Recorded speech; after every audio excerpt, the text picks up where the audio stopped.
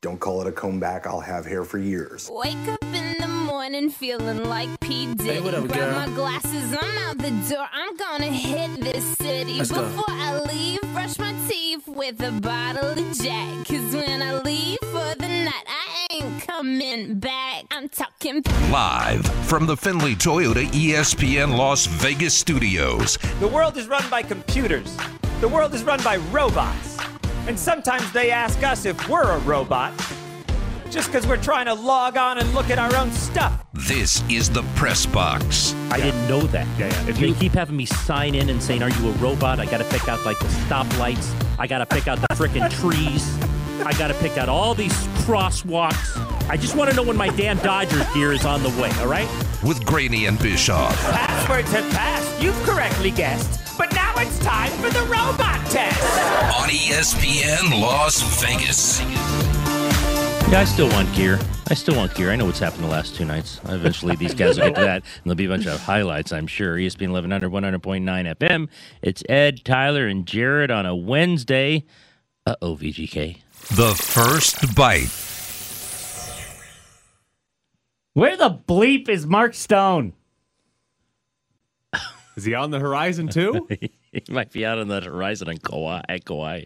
So- Maybe in Maui. Mark Stone doesn't have a point in this series. We are 5 games in to a semifinal for the Stanley Cup playoffs, and the Golden Knights' best player does not have a point. But it's more than that, because in hockey, the actual goal scoring can be pretty random, and you can play well and still not really pick up a point, right? Sure. You can have a goaltender make a great save, your teammate can blow a shot or something. You can play well. But Mark Stone in the last 2 games has 1 total shot on goal. And even worse, this entire series, 5 games against the Montreal Canadiens, Mark Stone's expected goal rate is 34.8%. It's the worst of any player in the series. And this is Mark Stone, who for the last 2.5 years since he's been with the Golden Knights, his expected goals rate has been among the top 10 in the league. He's pushing or over 60% every single year in expected goals rate. And now in this series, it's Montreal who's at 65% expected goals when Mark Stone's on the ice. They do not get shots. They do not get chances when he's on the ice, and they give him up the other way.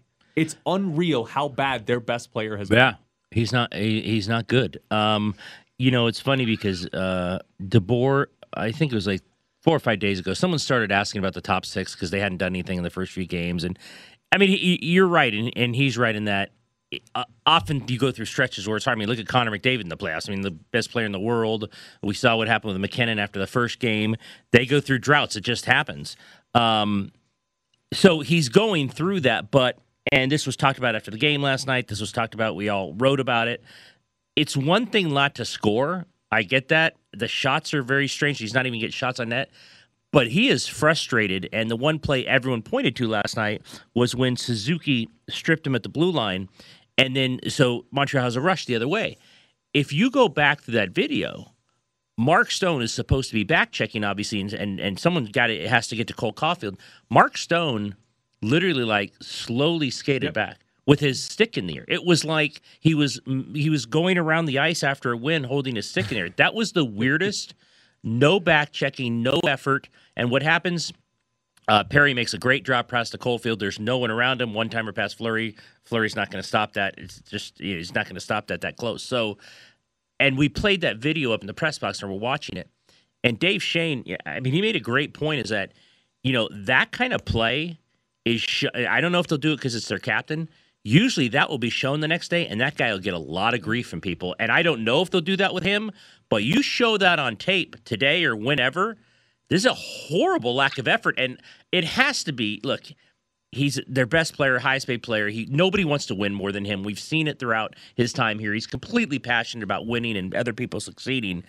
But that play was a total example of immense frustration. He is frustrated. And it makes no sense because the second the Golden Knights acquired Mark Stone, the first game he played in, every single person could tell, he's good.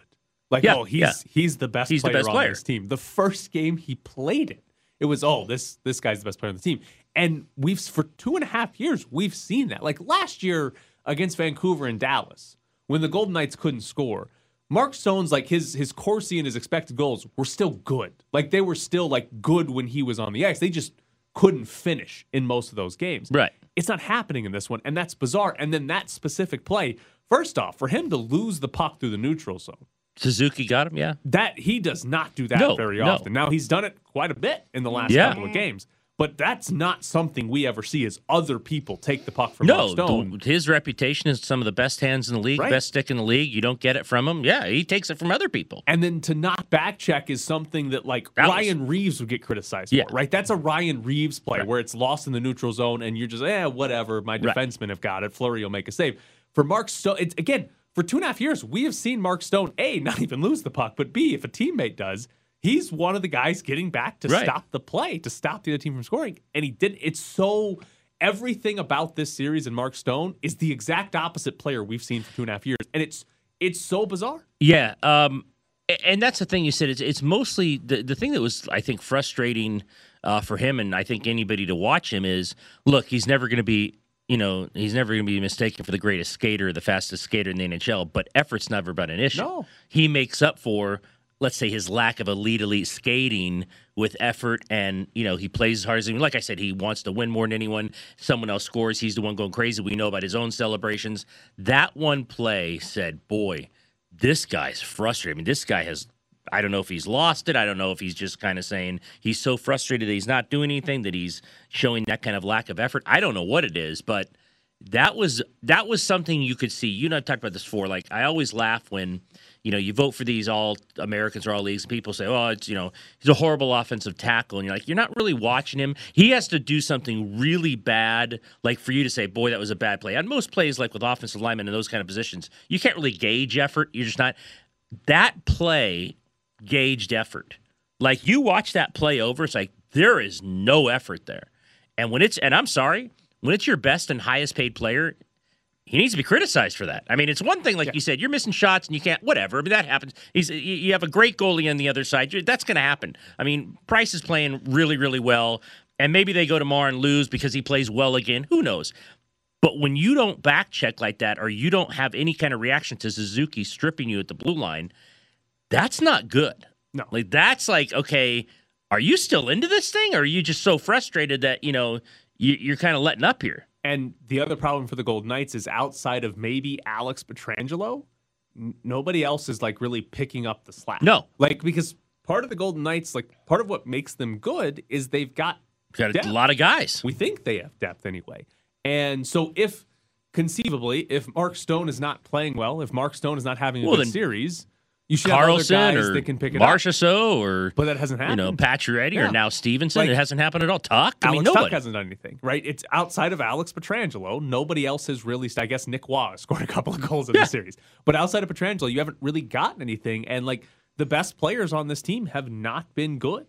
And I think there's a couple reasons offensively here. Is Montreal does a really good job of slowing the Golden Knights down through the neutral zone. They couldn't get going last night at all. There are no like odd man rushes for the Golden Knights, but maybe more importantly, the Golden Knights can't really carry the puck in. It's kind of similar to what we talked about the Golden Knights did to Colorado, where they don't let you carry it in. Right. And so Alex Tuck is one of the guys that's the best at it on the team, where he can carry it in. It doesn't even have to be an odd man rush, but he can carry it in, get past a defenseman, and now you've got a high danger chance because Alex Tuck was able to skate right to the front of the net. That's not happening in this series. But even when they do get it in, right, if they have to dump it in or whatever, even when they do get it into the zone, Montreal is, effectively packing the slot. They're not going to let you get good opportunities in front of Carey Price. So the Golden Knights, and this is some of what Pete DeBoer wants them to do anyway, but all they can do is take shots from the point. That's part of the reason why Alex Pietrangelo looks like the best player on the team, because that's the only offense they can generate when they're set up in the offensive zone is, okay, well, we passed it back to the point and Pietrangelo ripped one at the net.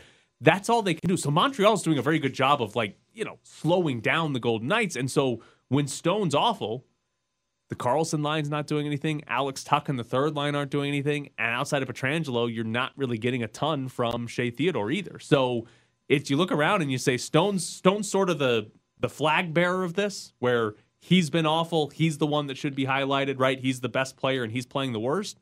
But it goes beyond that. It's like if Mark Stone was the only problem, the Golden Knights would be fine in the series, but he's not. Well, sure. No, if the top 6 other than him are doing something, then the series might be over. Yeah. It might be over. Everything you said is true. I do want to say, and I think you said it there, because this gets a little lost when you cover one team, and this is kind of what we focus on because of the team in town. But you have to also tip your cap to Montreal. I mean, they're doing a really nice job. You don't want to completely let them, you don't want to completely go all Golden Knights. Now, should the Golden Knights be figuring it out more? Yes, but they're obviously playing into what Montreal wants them to play into, so you have to give Montreal some credit. I think the goalies played really well, but for the most part, you have to figure this out better than they have figured this out in terms of adjusting or whatever you have to do. Hockey's weird, this in terms of like one game to the next. Like I said, I mean, I don't know if it's going to happen, but we're not falling off our chairs here if next Monday we're opening up what they won in Game 7. Who knows? I mean, it's, one game, Stone could have a goal and 2 assists tomorrow night and be their best player. I mean, it's hockey. But for now, right now, going there, I know they say they're confident, and I know they say they've had adversity and they faced elimination before. That's all good, but you better change how you play, because if you go in there tomorrow night and play like you did last night, then it is over. Mark Stone's the best skater in this series. He's been the worst player in the series, but Mark Stone's the best skater in this series. And it wouldn't be that shocking if Mark Stone actually played like the best player in the series for the last 2 At games. any time, he can do that. The Golden Knights are better than Montreal. Yeah. Like, they're down 3-2 in this series, and Montreal is frustrating the hell out of them. The Golden Knights are a better team than the Canadiens. Sure. Like, if at any point during the season you said all you have to do is beat the Canadiens twice in a row and you're going to be in the Stanley Cup final, every single person would sign up for that. Because the Canadiens weren't actually very good this year. They're on the verge, which would be really weird. They're on the verge of losing a semifinal for the second straight year where they have been favored in every game. Yeah. They were favored in every game against Dallas. Would they lose in 5? Yeah, they lost in 5. They'll have been favored in every game in this series, including tomorrow night, I'm sure. I mean, it might be a small favorite after last night and it's on the road. And they're in danger of losing to worse teams in a series they've been favored in every game in the semifinals. Now, think about that. And this year's worse. Like, Dallas was at least a decent team last year. Dallas had one of the top 4 records in the West going into the playoffs. Montreal had the 18th best record in hockey this year. 18th. They lost more games than they won. The Canadiens this year, if you include regular season and postseason, if they win tomorrow in Game 6 and then sweep the Stanley Cup final, they will have as many wins as losses the entire season. I think they have a better chance of tomorrow night of winning than sweeping Tampa Bay. But what that means, the Montreal Canadiens can win the Stanley Cup while losing more games than they won over the course of the entire season. Because if they lose one more game but win the Stanley Cup, they guarantee that they will have more losses than wins over the course of the entire season.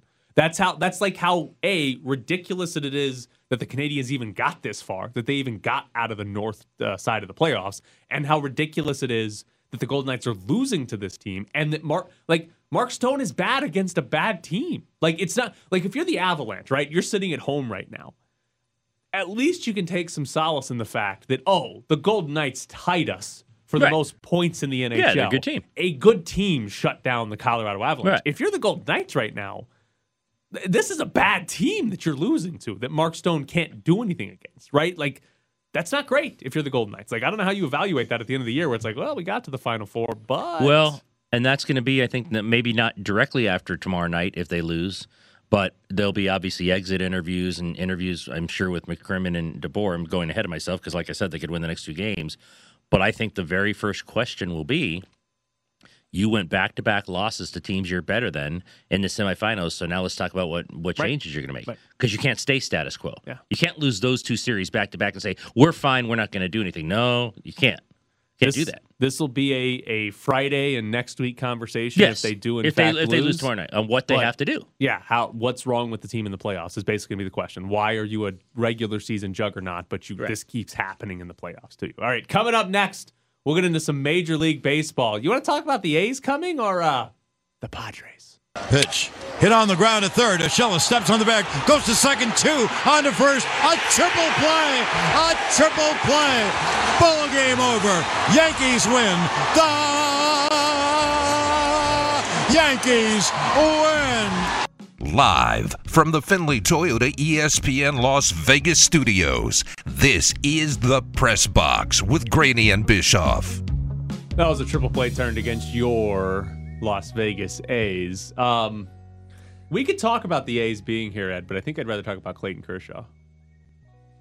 He got mad last night. I mean, I'm watching the Golden Knights game, so my buddies and I've got 10 Dodger fans at least tonight that text me, so I knew. There's 10 of you? There's 10 of you throwing remotes at the wall? At least. Oh, not a lot of God. them live here, so they text me last night. But I was watching the Golden Knights. I forgot it, it even started, and one of my buddies, first Urias, that bum last night, now Kershaw. I'm like, oh my God, how many did he give up? I didn't know, because Urias had given up 4 the night before. I'm like, and then I clicked on the score. I'm like, it's only 2. So I'm like, it couldn't be that bad. And then he must have pitched well the rest of the way because they lose 3-2. So it's not like he went crazy. He gave up a couple home runs. I saw Kim and Cronenworth, I think. But and so then you see someone from San Diego, some buffoon out there, who I also knew is a Padre fan. Did he go into the dugout and kick stuff? I did not see that. He said there was a screenshot of him in the dugout, I think, after giving up the 2-run home in the first, kicking things. I did not see that. Who knows? You know what I did see? One, Clayton Kershaw set season lows in spin rate for his slider, four-seam fastball, and curveball. Just a coincidence. First game he pitches with the umpires checking. Also, he's getting older. Yeah, exactly. You should take a look at the back of Clayton Kershaw's hat from last night. Is it clean? Spotless. Well, he didn't sweat as much. Spotless it's hat. sick. Listen, I'm from San Diego. I'm sure. Wait, well, hold on. It's the day ends in Y. It was 68 degrees. And I know this because if it ends in Y, it's 68 degrees. It wasn't hot like it is This here. man has been pitching with a giant brown spot on the back of his hat his entire career. And the excuse is... You have talked more about Clayton Kershaw's hat than I have Deuce. Yeah, you have talked about Clayton Kershaw's hat so much on this show. Have you seen the hat? I was watching the Golden Knights last night. Spotless. And the excuse was, well, he wears the same hat all season. Shiny and new like a trash can. He was wearing a brand new hat. Just a coincidence. The first day that umpires are checking. Are you telling Mrs. Kershaw didn't switch up the credit cards the day before, and Clayton was able to get his own hat? Because if he got your hat, the hat you tried to order. You got that damn Kershaw. You made $200 million. With it. Spin rate down, clean hat. Are we sure Clayton Kershaw hasn't been cheating this entire time? I don't think we're sure anybody hasn't been cheating the entire DeGrom. time. I think we're pretty sure. I'm actually DeGrom. pretty sure DeGrom has, but I think he's just a freak of nature. I just think DeGrom's he's just like the modern games. There's certain guys. There's certain guys we talked about the other day. If they all cheat, you don't want to cheat. I don't want DeGrom ever to be found out because he's so amazing. You know what I mean? In your mind, please make sure that this guy's natural. Just make sure that because he's complete freak of nature. Are the Dodgers ever going to beat the Padres? They beat him earlier this year. They're fine. Are they fine? Muncy's back yesterday. Soft Bellinger's coming back today. He'll hurt himself and be out tomorrow. Seager's already taken Seager's taken live batting practice. Within 10 days, the entire lineup except May, because he's out for the year, will be back, and it'll be fine. It's not even the All-Star break yet. Can I give you a stat though to make you worried? I don't think I'll be worried. I'm but sure you you'll give me a dismiss stat. it I'm not going to anyways. be worried. So, record against teams above 500. Oh, I've had the stat sent to me in Dodgers direct are message. 15-20 this year. Well, I've had direct message from Padre fans. You can only beat bad teams. It's the schedule. What are they supposed to do? Lose to Arizona because it's a bad team? Well, you could beat some of the good teams. Oh, maybe we'll get healthy once in a while. Muncy, Soft Bellinger, Cody Seager. I will say that there's an article from MLB.com that says DeGrom basically finding extra speed at his age is unprecedented. He is 32. Has he? Oh, he was the first one they checked. He was the first one. He was the first pitcher to pitch when they started checking. Well, okay, on Monday. but he threw 96 his entire career. And now he's at 101. Yeah, but it's not speed. No, it's the spin rate. The not spider speed. tack doesn't actually help your speed. It's spin rate. Your spin rate can go through the roof, and your miles per hour doesn't actually change because all spin rate does it doesn't. Maybe he's just juicing. It doesn't make the ball go faster. He has good old-fashioned roids. It makes the ball drop less, right? It makes it go higher or look like it's going higher in the zone, which is physically impossible. That's why it's such a big deal. When Justin Verlander and Garrett Cole came to the Astros, both of them were like, oh, we're just going to throw our fastball up in the zone because they were probably cheating. and everybody swung under it, right? And they just became power pitchers that threw it past you at the top of the zone, and you couldn't do anything about it, right? That was it. So that's what DeGrom is doing, but it's not. But he's doing with miles per hour, not necessarily spin rate. I think people have shown his spin rate hasn't changed throughout his career, which is right. How the hell did he get the miles per hour though? He jumped 3.5 miles an hour at age 32. Jared's right. Like everyone else is worried about spin rate. He's like, I'll just juice it up and go to 101. and now they're not even checking for juice anymore. It's like we went through the steroid era. We've already checked on that. So DeGrom's like, I'll just go back to that stuff, and they can worry about these dudes over here spinning the ball. Yeah. I'll just throw past people at 101 miles an hour. He's bringing back the steroid era. Yeah, Jacob DeGrom by himself is bringing back the steroid He's also hitting a lot of dingers. It's true. That's the other thing he can hit. He's over 400 on the year. Guy's like the best Met with runners in scoring position this year. They start pinch hitting with him. Like I said, I know we're going to get to this with Scherzer, but I'm not going to be surprised if Bauer gets naked on the mound. If they say we're about to check, he's the only guy, I think, who would completely take off his clothes just to give the big frog you to everybody. It's like, all right, here we go. I mean, Bauer's not a stupid guy. He's not going to go out there today with anything. He knows he'll be checked before he even gets to the mound. Like, Trevor, let's just get this over with. We're not going to wait for you to pitch. This is the only time that I've actually been sad that the Dodgers no longer have a player, because I believe Kiki Hernandez, while that is going on, would be doing like cartwheels behind him. He's or something. Disturbed enough to be doing crazy stuff behind him. So he might like, well, Trevor Bauer's taking off his shirt, also take off his shirt and just be like. I'll just say they could lose tonight and still have gone into San Diego and out of San Diego, still ahead of the Padres in the standings. So there's nothing, what are you going to do? You're going to be like 5.5 back of the Giants or something, right? No, they're only 3 back now. Oh, okay. You'll be 4 back of the Giants. Division. I'll leave it excited about these damn Padres, Dodgers, and the Giants are going to run away with the division. Because the Padres really can't hit. They have games where they do. I'll leave it at this. I'm far more worried that, and I'm pretty sure I'm right on this, I'm more worried that the Giants aren't going away than the Padres. The Giants, to me, like, I keep waiting for them to go away. They don't appear to be going away. They appear to be like, all right, they're in it to the end. That worries me more than the Padres. They're good. Padres. The Giants? Yeah, Padres have some flaws. Yeah, no, the Giants are good. That's the thing. The Giants are really good. The Giants have flaws too, but where are they? We've been corrected in the past. Yeah, where are they? I don't know. One loyal Giants listener. Like Posey's 65 and he's like the MVP. I mean, it's like what's happening with these guys? They don't have a lot of power, but they score so many runs. Yeah, like last night, it's like, Dodgers are down 2. They're going to drop a game because the Giants are 4-0 and hitting in the first. I'm like, my God, nobody can beat these guys. All right, coming up next, Albert Hall joins us from the NBA Summer League as it's back in Vegas for the summer. Can you tell us that Ben Simmons will be a 76er next season? We have a very strong group we believe in. None of us can predict the future of what's going to happen in any place.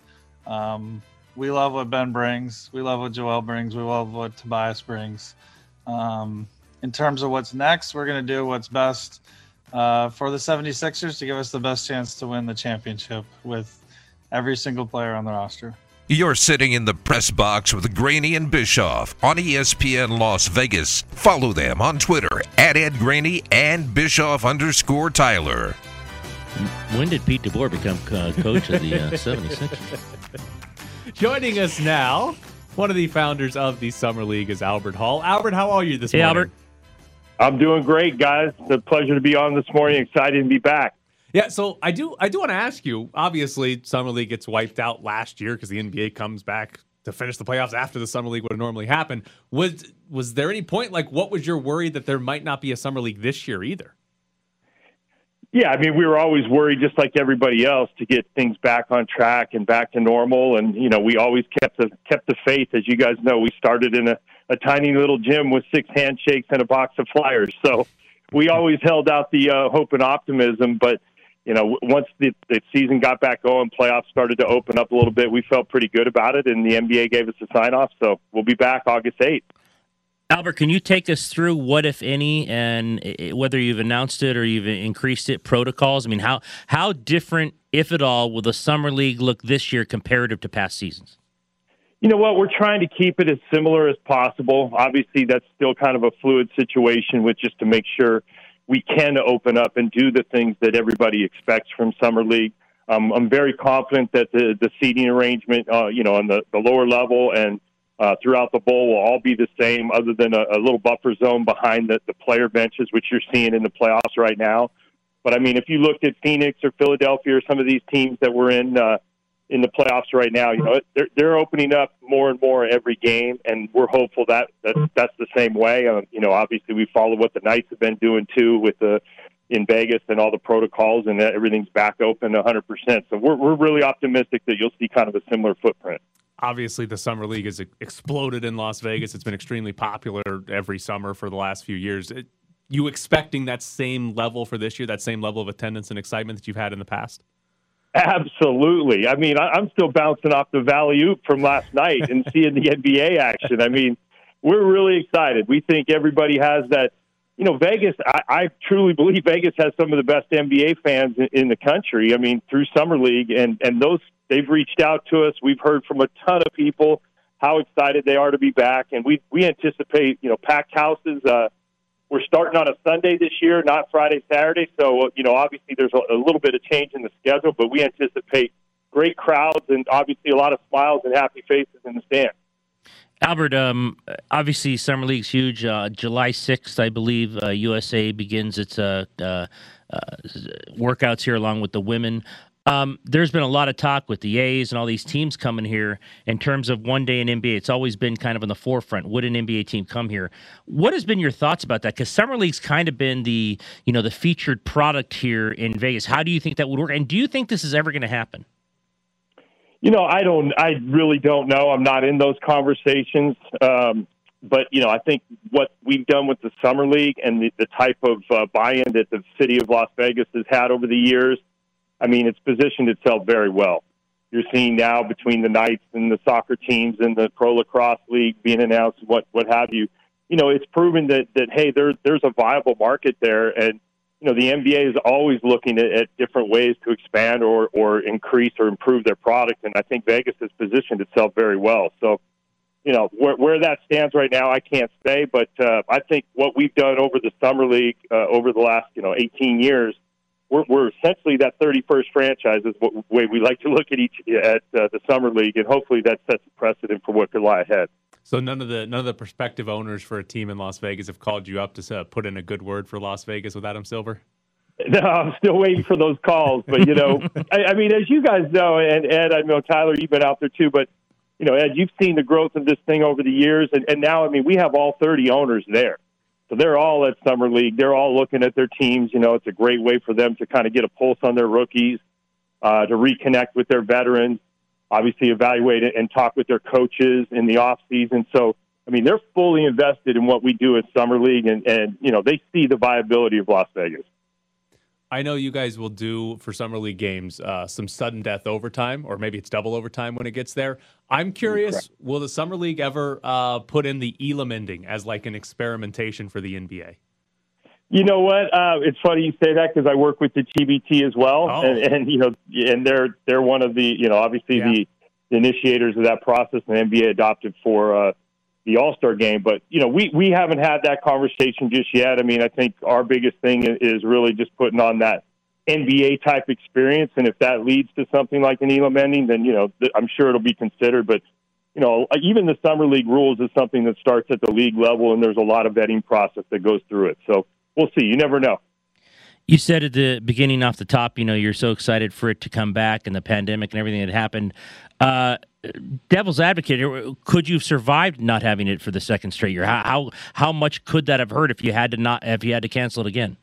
Oh, really tough. Really tough. We're realists. My partner Warren Legary and I mean, we operate we're small business owners, right? Just like everybody else. We don't have this big umbrella, or parent company. So we felt it immensely in 2020. And as a promoter, you're doing everything you can to try to sell tickets and experiences and whatnot. And without that for 2 years, I mean, that would have been very, very difficult, and not sure we could have managed.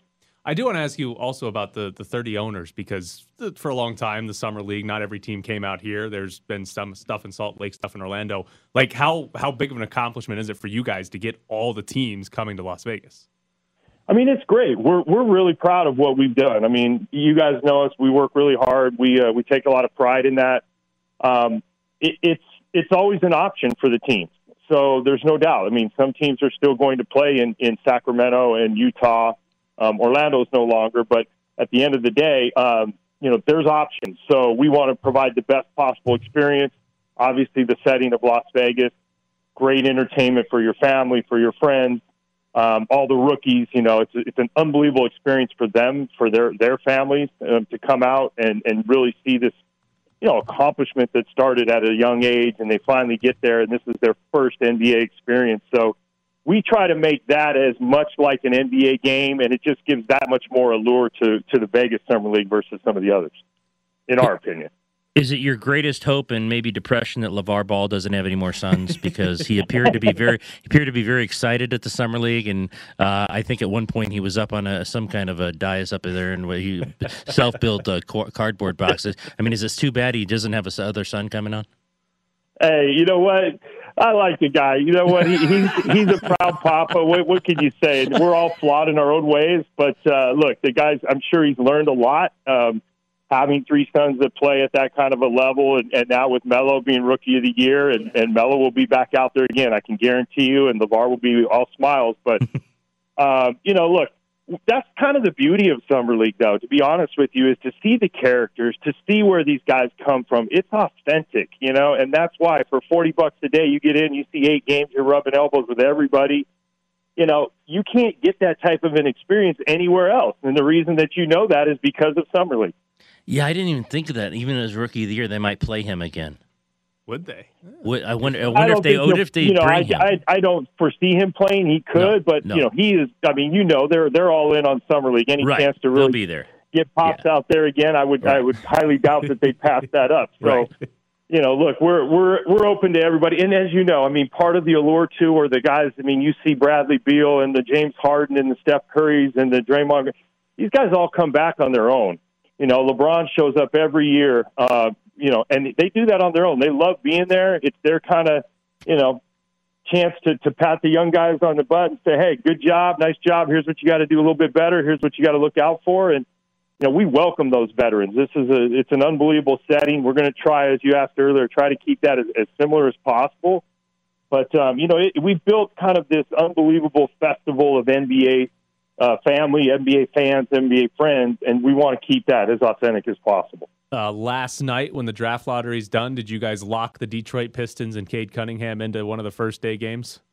We're working on that. I'm good friends with Dwayne Casey. You've known him for 25 years, and shot a big congratulatory text and just say, hey, we're open for business, whatever you want to do. But we're excited. I mean, that's a proud franchise that I think a lot of NBA fans just have forgotten, to be honest with you. I mean, depending on how old people are, it's like you remember the Pistons are one of the top teams for, 25 years. So it's really great to see their kind of rise coming back and putting a little shine on it. Well, he is Albert Hall, again, co-founder of the Summer League. Albert, we appreciate your time this morning. Thanks, Albert. Hey, always, guys. Tickets on sale today, 10 a.m. Yep, and we have a pair to give away. We're going to give a pair away right now. Thanks, Albert. All right, guys. Thank you. All right, so here we go. We got Summer League tickets. This is for any day, so I don't know exactly how it works, but I assume you get to pick one of the days of the Summer League and go out to the Summer League. So before they go on sale, right now, 702-364-1100. You will win 2 tickets good for any day of the tournament. 702-364-1100. We will take caller number 10 at 702-364-1100 for a pair of tickets to the Summer League. Is Tyler a know-it-all? Can you prove him wrong? Tweet at Bischoff_Tyler and at Ed Graney. DeAndre Ayton gets it to Booker. Booker is pushed and knocked down, and the foul will be on Beverly, which will be his 4th. And Booker's still on the floor. He might have gotten hit in the face. He took a shot to his nose, I think. Yeah. He still is. He's got a big cut. Yep. And that's from Patrick Beverly. Yeah, he took a pretty good shot. Yep. So a lot of blood in this one now. And Suns trainer over there. And he's going to need a stitch or two to close that, so we'll see how. That's above the nose. Yeah, just above the nose. And it was the head of Patrick Beverly, which he likes to use. I knew the game was over, but, we just want to stay composed. There's some extra hoorah going on the court. The plays prior to, they're running to our crowd, holding up first team all defense, all that, and the game wasn't over. So we just keep playing through. Just like I said, we're on to the next play, and now we're on to the next game. Crowder waiting with it, lobs it underneath. Yes! It's good. DeAndre Ayton scores the basket over the rim and in. DeAndre Ayton put it over the rim and in. We're back to the Press Box Morning Show with Ed Graney and Tyler Bischoff. Be part of the conversation on the Finley Kia text line at 69187. Finley Kia. Come see a Kia on West Sahara. Ed, while you were watching the Golden Knights fail to come back and beat the Canadiens in the third period, there was a phenomenal ending to the Suns and Clippers I saw in that. Game 2. It took almost an hour. I did see what happened when I got home. A couple people actually said this, like, why is it taking so long? Oh, there This is were just a disaster. There were I got to find it exactly. In the final 3 minutes, I think, there were more reviews than made field goals. Wow. I will also say the DeAndre Ayton goes up and puts it in. Incredible play. He stiff-armed the living bleep out of it. He full-on had a handful of jersey and was running a dude into another dude. They checking him for stickum? Let's see under your shorts. Let's go. So the final play, I don't know why anybody's getting credit besides Jay Crowder, who made the pass. People were trying to give Monty Williams credit for drawing up a play. That's one of the most common plays run in basketball when there's less what's than a second 0.9? Yeah. Yeah, because 0.3 is as much as you can get to catch and shoot, right? Right. So you could conceivably run Booker to a corner, right, catch and shoot. get a shot. But your center's going to run to the rim and you're going to throw it up there and hope he tips it in is not some brain buster play. Every college coach runs that who has a guy over 6'10". So it's not a great play, and it's not even a great finish by Ayton. All he had to do was touch the ball and it was going in. That's an unbelievable pass by Jay Crowder. And it's unreal. It's not a great job from what I saw in the play. Who gets screened? Because that was a situation where he allowed himself to get, and by the time he recovered, it was he was over. But even though Zubac got screened, even though he got screened, if that pass is anywhere but perfect, Zubac gets a hand on it. Right, yeah. Zubac's hand is right at there. DeAndre Ayton's palm. It's right there. If that pass is a little low or a little off to the side, Zubac probably breaks it up. Zubac messes it up. Yeah. But it was a perfect pass, and all DeAndre Ayton had to do was tap it with his fingertips, and it goes in. I can't get over that he had a fistful of his jersey and ran him the opposite direction. That's how you run off a screen. It's perfect. That's how they teach it. Grab the jersey, run into your guy, and it's perfect. It'll be wonderful. I don't think Josh Jacobs has had a stiff arm that effective in 2 years. Alec Ingold probably has. That play is getting a ton of credit to where you almost forget Paul George missed 2 free throws. Oh, my God, he missed 2 free throws. Play out Paul. Play out Paul. It was so good. Play out Paul. I can't believe it. Paul George, I mean, he can score 60 points, and the last minute or two, he's going to do something like that, and he's never going to change his narrative because Pandemic P. Okay, of all these reviews, right, the one that gave the Clippers those free throws while up a point was Patrick Beverley stripped the ball out of Devin Booker's hand off the dribble, and they go to review, and it came off of Devin Booker's. Who would it went off of? Off his fingertips last. So was it a good call? Well, I mean, it was the right call, but the right call, right? But it's annoying in the fact that Beverley knocks it out of his hands, but because it hit off Booker's fingertip last, it's their ball. Right. So the Suns have the ball down 1 with 10 seconds to go, but all of a sudden now the Clippers have it, and they foul Paul George. He missed both free throws, both of them. If he makes either one, if he makes either one, you're going to overtime. Place into overtime. If he makes both, then they have to throw it to Devin Booker or somebody in the corner to chuck up a 3 with 0.9 left, and the Clippers win the game. But he missed both. Again, he can score 60 points in a game. But until he actually makes a play in the final minute of a close game to help his team win, he's playoff P, pandemic P, whatever you want to call him. We talked to JVT about it yesterday. He's not shaking the narrative. Great. He played well for 5 games. He's the reason that they got here so far. It doesn't matter. It does not matter. You missed those 2 free throws, that's the narrative. It's genuinely one of my favorite things is when he was with the Pacers, he missed a game winner in the first round of the playoffs, and the very first commercial was a Gatorade commercial where he makes a game winner. And it was... Yeah, no, he's not doing that. So this is obviously a work of fiction. It's the only game winner he's ever made. Yeah, you can't. and they had to take 17 takes on it. Cut, action. Yeah, you can't. We'll fix it in post. You can't miss both. You got to at least make one, and then of course you're going overtime, and you have a shot. But and it's Paul George who's a good free throw. No, yeah, shooter. exactly. This wasn't Giannis Ben Simmons isn't at the line. Right. Paul George is a good free throw shooter. He's a great shooter. You have to make one. 10 seconds left. That means Paul George is terrible at the sport of basketball all of a sudden. So the Suns have won 9 in a row, and the Clippers are now down 0-2 in a series again. They're not coming back from this one, right? No, we said yesterday the only way was Kawhi. I think Kawhi's done for the year. I don't think he's coming back. And if he's not coming back, they have no chance. I mean, obviously, because we've talked about it a lot and you've talked about it, like the really good teams like Middleton and Milwaukee, whoever I mean, Paul George is a 2. He just is. He's not Kawhi Leonard. Right. So if your one's missing him, I was telling my son, I say, if Paul George has to be your one, you're not beating them in that series.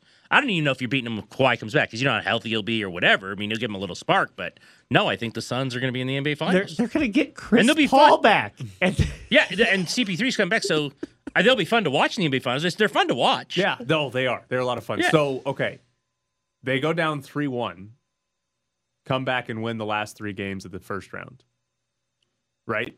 Or down 2, excuse me. They're down 2-1. Come back and win the last 3 Clippers? games against the Lakers. No, the Suns. Okay. Down 2-1. They win to the last Lakers, 3 against the yeah. Lakers. Sweep the second round. Now up 2-0. They've won 9 in a row. Yeah. And without Kawhi, they're going back to LA, and it's not like the Clippers. I think they go back close. and split and probably win in 5. But like, there's a chance they're on like an 11-game winning streak, or maybe 11-12 going into the NBA Finals. If Kawhi doesn't play in 3 and they lose 3, they probably sweep because at that point the Clippers, when you keep having to come back from 2, it's one thing. You're down 3-0 without Kawhi, then that's packing it in. You're going to vacation. Yeah, nobody's come back. Right. And if you're Kawhi, even if you're ready to play, well, that's the thing. Game 4 Does and he you're even down 3-0, at this point come back? Yeah. If they go down 3-0, no, he's not coming back at 3-0. Yeah. I don't think he's coming back. I think the whole sprained knee and everything, and which means he won't play in the Olympics again. Yeah, they're just Clippers are fun to watch. I mean, if you ask me the final I went Trae Young against the Clippers. Or excuse me, against the Suns. I want the Suns against Trae Young. I think it'd be hilarious. Hell of an NBA Finals. Yeah. The Suns and ratings Hawks. 0.8.